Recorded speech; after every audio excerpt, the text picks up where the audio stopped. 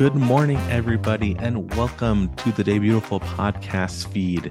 My name is Adam. I am the founder of Day Beautiful, the website and podcast where you can discover debut authors. If you like what you hear here, check out Day Beautiful on daybeautiful.net and on all social media at Day Beautiful.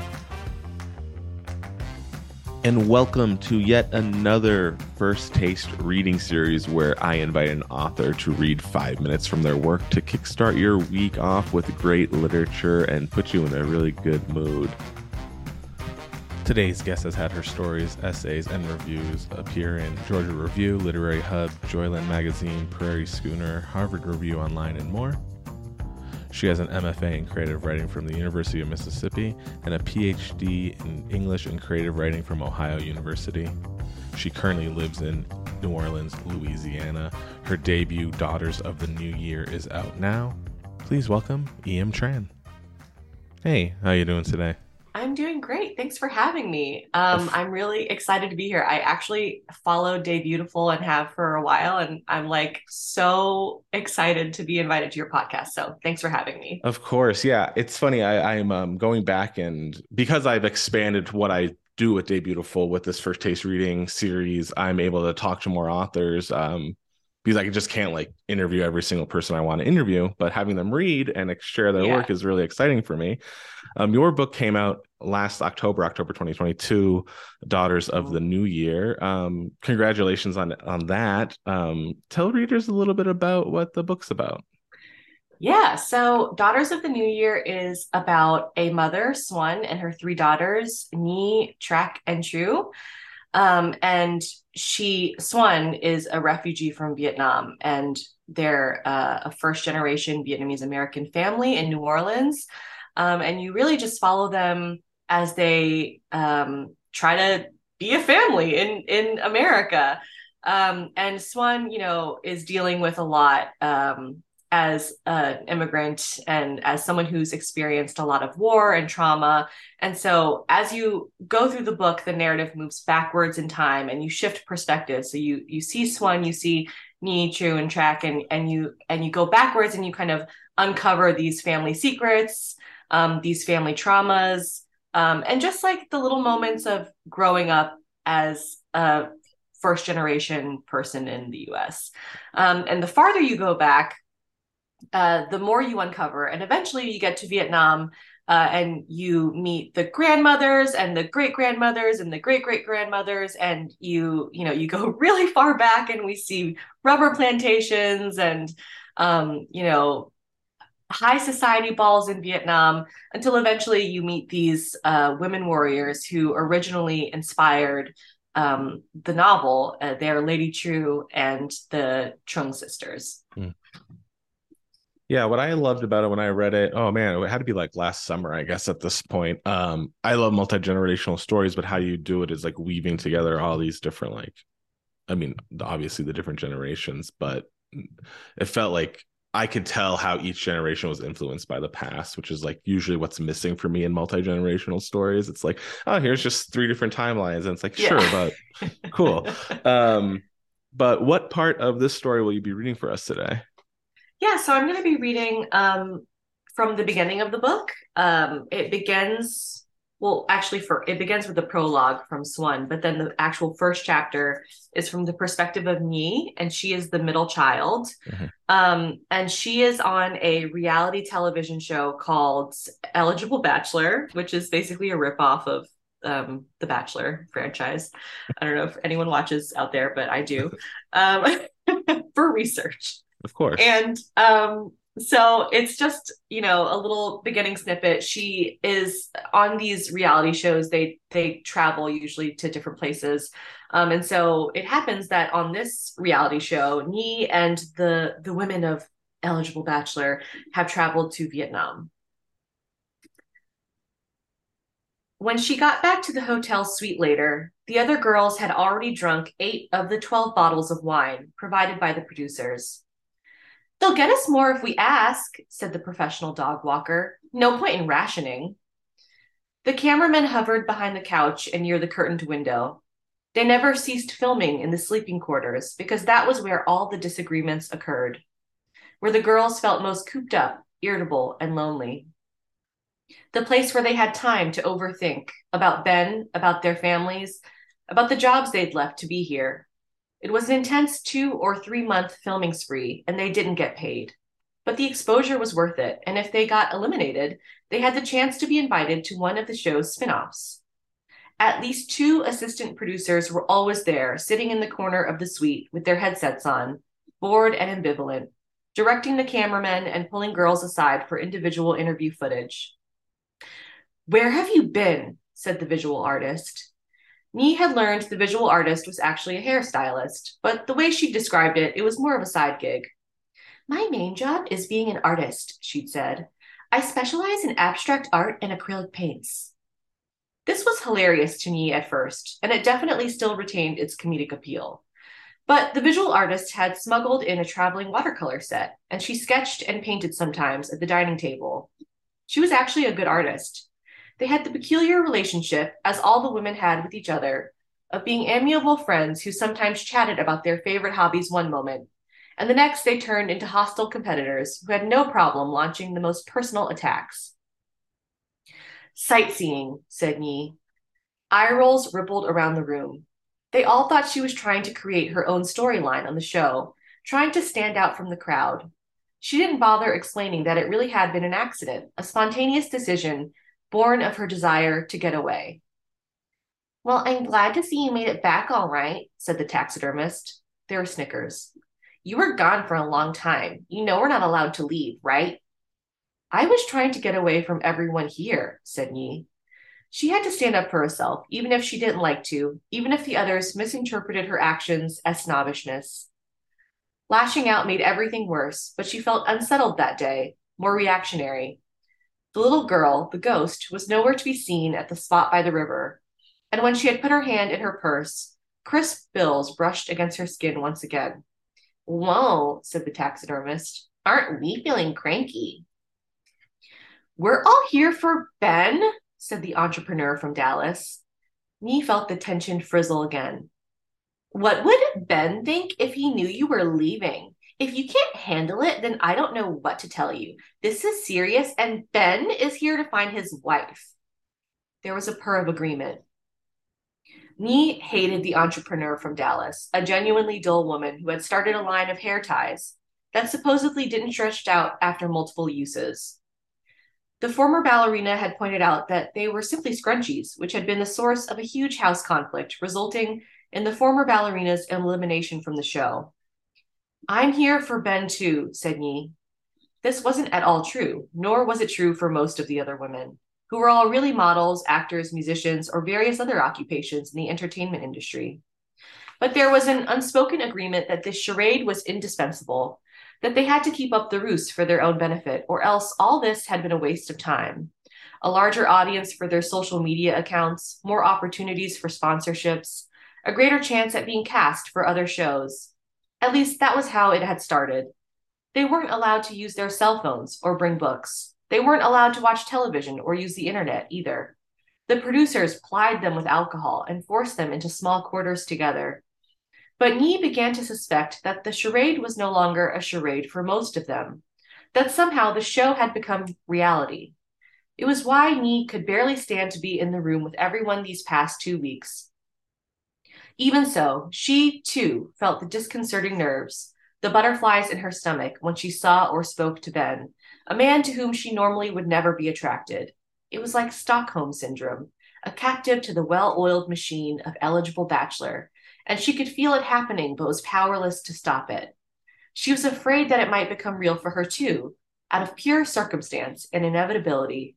She knew her mother would have something infuriating to say about it all, probably attributing her difficulties with the other women to unlucky star positions for tigers, or an inhospitable year for anyone born in the element of fire.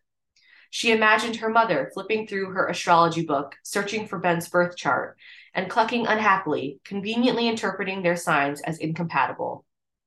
Nee was an aspiring actress and had lived in Los Angeles for the past 10 years, but for every contestant living in LA, the information bar on the screen instead said their hometown to make the cast appear like a collection of America's sweethearts rather than another Los Angeles casting call. For every model, of which there were at least 16 in the original batch of 25 girls, an alternate occupation was used. The show producers wanted the cast to appear more diverse. They'd asked me if she cared if they used Vietnamese food critic as her occupation, because in the contestant questionnaire, she'd said pho, along with pumpkin ravioli, seafood paella, and fried chicken, was one of her favorite meals, and because she'd written a few posts for a now failed food blog. Nhi wasn't sure why, but she told them it was fine, even though it wasn't. One thing about me is, well, first of all, thank you for reading. It's that just reminded me of like just how giddy I was when I first read it, because I love reality television. It's not even a dirty secret. I think I used to be ashamed of it, but I really do. I think reality TV is so great. How did that come a part of the whole collection, or not collection, the whole story for you? Like, was how? Yeah, how did reality TV just come into this part of the story? Yeah, I mean, I think clearly love reality Mm-hmm. television. Part of it was just as a banal answer as like I wanted to write about reality television because I Yeah, love it. yeah. So I made a storyline where there was a character in a reality show. But the other thing is like I was really interested in public spectacles and the way Mm-hmm. that women are expected to perform in these different public spectacles. And so there's the reality show that the book starts off with. But there's also, beauty pageants that are involved in the narrative. Mm-hmm. Mm-hmm. There's a game show that Swan, the mom, ends up taking part in.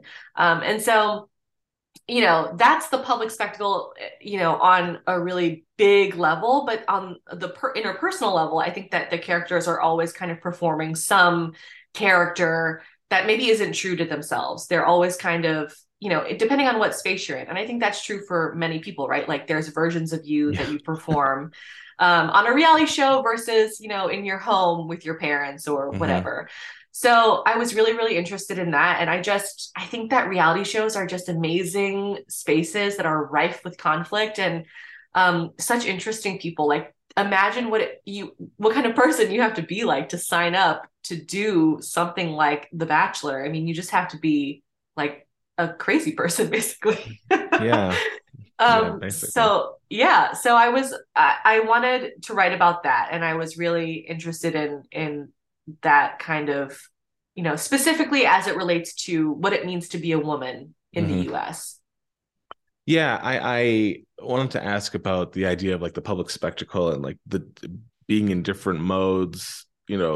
You said as a woman in the U.S., but also these characters are immigrants of the U.S., Mhm. non-white men in the U.S. Do Yeah. you? I mean, and then I want to like ask more about like you as a writer. Do you feel like you get those like subtle or non-subtle cues from the outside of you having to jump into different modes as a non-white male writer? Yeah, I mean, I definitely, so you're right. It is about being a woman in the US, but Mm-hmm. specifically being an Asian woman in the Yes. US. Mm-hmm.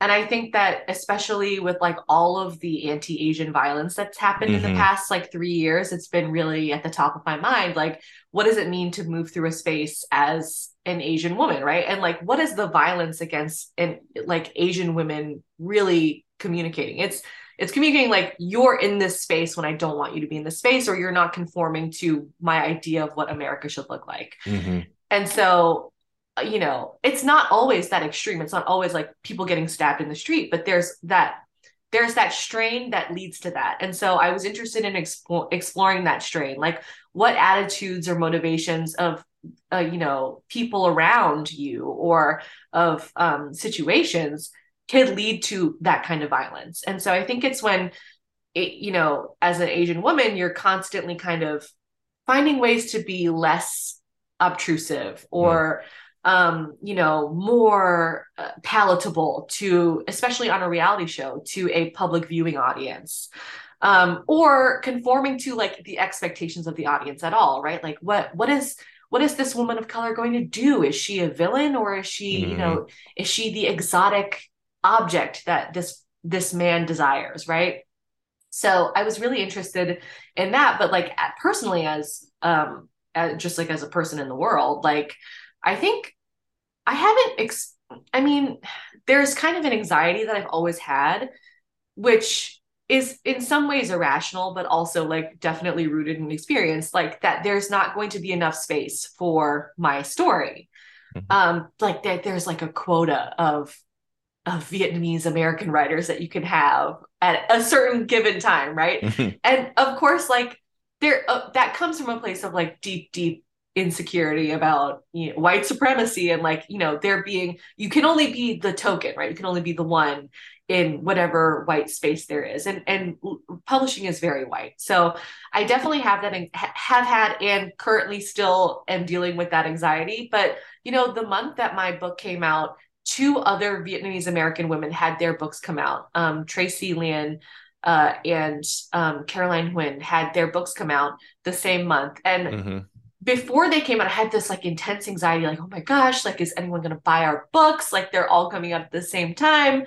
But then when the books came out, everything was fine. And I was like, everyone can have their books come out. It's totally okay. And that may not have been true in the past, but it's true now because we're forcing the reality to exist. So in that sense, I'm always kind of dealing with that reality as an Asian Mhm. woman in publishing. And I don't think that that feeling will probably ever go away just because of the way that I've been conditioned and have and the experiences that I've had. But it is, something that probably white male writers don't think about when they're publishing their work. I can almost guarantee that they don't think about that at all, based on the people I'm talking. I mean, it's not like I'm not knocking white male authors, of course, but it's just yeah, it's things have been handed to us societally on a silver platter forever, Yeah. like. Um, but this conversation is going longer than I probably intended. But now I want to ask you just about reality television because I love it, and we're kind of already talking about it. I don't watch The Bachelor per se, but I know enough about what's been going on in the past years. Have you seen like a shift? So, just for listeners who are curious, like a few years ago, the host of The Bachelor said some racially insensitive comments. I don't know what he said, so I can't like comment on it particularly. And now, like they're trying to shift away. They shifted away from him, and now they have two women co-hosts. Both, I believe, are women of color. Maybe not. I don't watch The Bachelor. Do you feel like reality TV or maybe even The Bachelor since then is doing enough? I guess is doing Yeah, enough to answer for 20 years of not white supremacy on reality TV, but right. whiteness. But kind of. Yeah, kind of. Yeah, yeah. Yeah. Um, it's yes. So there was a lot of drama, and Hmm. it was it's very interesting to watch because there is the sense that the machine, the franchise, The Bachelor, knows that there's a shift in public opinion and public attitudes about diversity and inclusion and representation on screen. Um, but it's like they're aware of it, but it's not necessarily a genuine feeling like we have to do this in order to make the show more equitable. It's more like what do we have to perform in order to make this acceptable to a viewing audience Hmm. or to public perception? And I think that that's like, I mean, we see this all the time because we live in a capitalist society, right? Where it's like, it's kind of like when companies are like, we have a green option. You can Hmm. buy this clean soap. This clear soap doesn't have any dyes in it. But we still also offer the thing that has the dyes in it, but you can buy the green option if you want to. Yeah. And it's this idea that like, what do I need to do in order to like conform to what the market wants? Like the Hmm. idea that diversity, equity, and inclusion is about appealing to a market. You can definitely sense that in their programming and their choices. Um, and not to say that like it's bad that they should have to do that. And if the only way to get them to do that is through like the market, then they should do that. But it's also like we should be aware as a viewer or as just like a person in the world who's Yeah. consuming media, like that this is how it works, right? Hmm. Things don't change unless you make us think about it. And when they do change, it's always motivated by money. And so, I mean, I don't, like this is with my book, like I was just thinking like there are so many things that happen to the characters that are upsetting or that are dehumanizing. And all of it really goes back to the fact that like they're not considered people in a society that doesn't monetarily value the way that they look or where they're from. Um, so I don't, you probably wouldn't like see that on the surface, but that was that Yeah, yeah, was my motivation in writing it. yeah. Yeah, I find it interesting just with reality TV. So my reality show is Survivor. Yes. And Oh, now since like in the past 3 seasons, they've had like a diversity clause, I guess, where what? yeah, it's like 50% of the cast is now non-white, is a Oh, person of interesting. color. And to me, as like great. Like I love to see diversity. I mean, if you look at the book Stay Beautiful covers, like I like Right. to live lives I haven't lived. Hmm. And but part of me is like yeah, I know this is performative, and you saying it's because of the market, right? But it's Right. like, I'm not one to comment on it because it's like not affecting me. But Yeah. and now I do enjoy seeing on Twitter or on Reddit like fans of color, Asian fans, Hispanic fans, or Latinx fans, etc., are seeing themselves represented. But it's like I'm always just curious, like, is it forced? Is it performative? Even if it is, that's okay, or is it not? I don't know. Yeah. No, I mean, I think that the book industry is a really, really great example of Yeah. that. It's like, what is motivating the publishers to purchase certain books? And it's because they want to sell the books, right? It's not anything to do with some kind of charity or anything like that. It's that they want to make money. And while that is, I mean, the outcome is great because I want there to be more diverse books. But at the same time, I'm still going to be mistrustful about the motivations behind what kind of books are being sold to me, what versions of Asian American experience or Black experience or whatever are being presented to me. Are they all told through a certain lens? Are Hmm. they, is it that they think that they can market it to an idea or this kind of monolith of Black experience or Asian experience? So I'm always going to be skeptical about it. But at the same time, I also understand that that is the only motivator and that's the only way that you can affect change in a system in which Hmm. money is king, right? Yeah. Yeah, I didn't mean to diverge this or to make this conversation go so deep into like race and the market, but it is Yeah. interesting, man. I'm glad that we ended up talking on a day where, again, we're recording this on Martin Luther King. It's a Yeah. government holiday, and I have time to talk, and it's just an interesting holiday to talk about it. Yeah, and I guess like I was just thinking, have you seen a lot of like Asian American author, their books? Like I'm trying to think, like most of them I think are still like immigrant stories. Hmm. I I could be obviously wrong about that, but have you seen like uh, that's the case? Am I just way off base? Are there like I'm You trying to know, think like Celeste Ng race obviously comes into play, but like hmm. Little Fires Everywhere just takes place in Cleveland. It's just Yeah. a book about art Yeah. and other things. But I'm trying to think like a lot of my favorite books. That's not true. I'm just rambling. I'm gonna stop talking. What do you No, no, think? no, no. I think, well, so Celeste Ng's Everything I Never Told You. I don't know if Hmm. you've read that one. That one I is about, actually, yeah, I prefer have you that one read to that? Little Fires Everywhere. Yeah. Actually, yeah, yeah, That was the first one I read and I yes, loved it so much.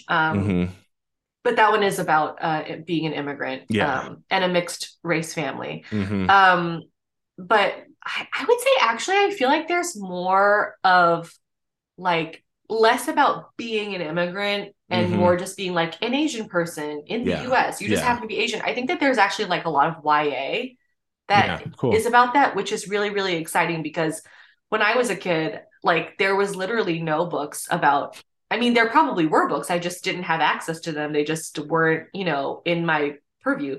So like I didn't read any Asian American narratives until I got to college, and it was Mm-hmm. like the Joy Luck Club. And I mean, Hmm. I love that book so much and was inspired by it a lot in writing my own book. But like, that is very much what you would view as like the classic um, Asian Yeah. narrative of the immigrant that comes to the US and lives in this kind of cloistered community and et cetera, et cetera. But I didn't realize that there's so much YA all the Yeah. time. And I realized that actually from watching the from watching the Netflix movie, All the Boys I Yeah. Loved Before. Hmm.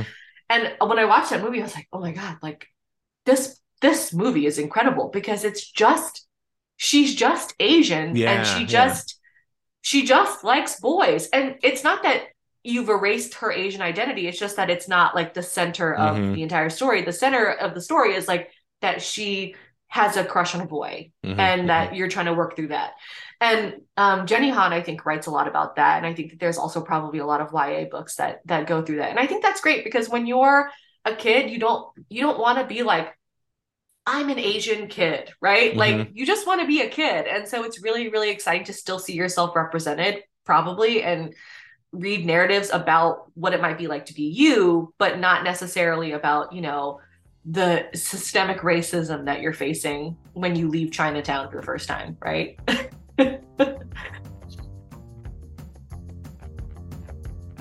Thank you so much to E.M. Tran for joining the Day Beautiful First Taste reading series. We went a little longer than expected, but I hope you enjoy the conversation.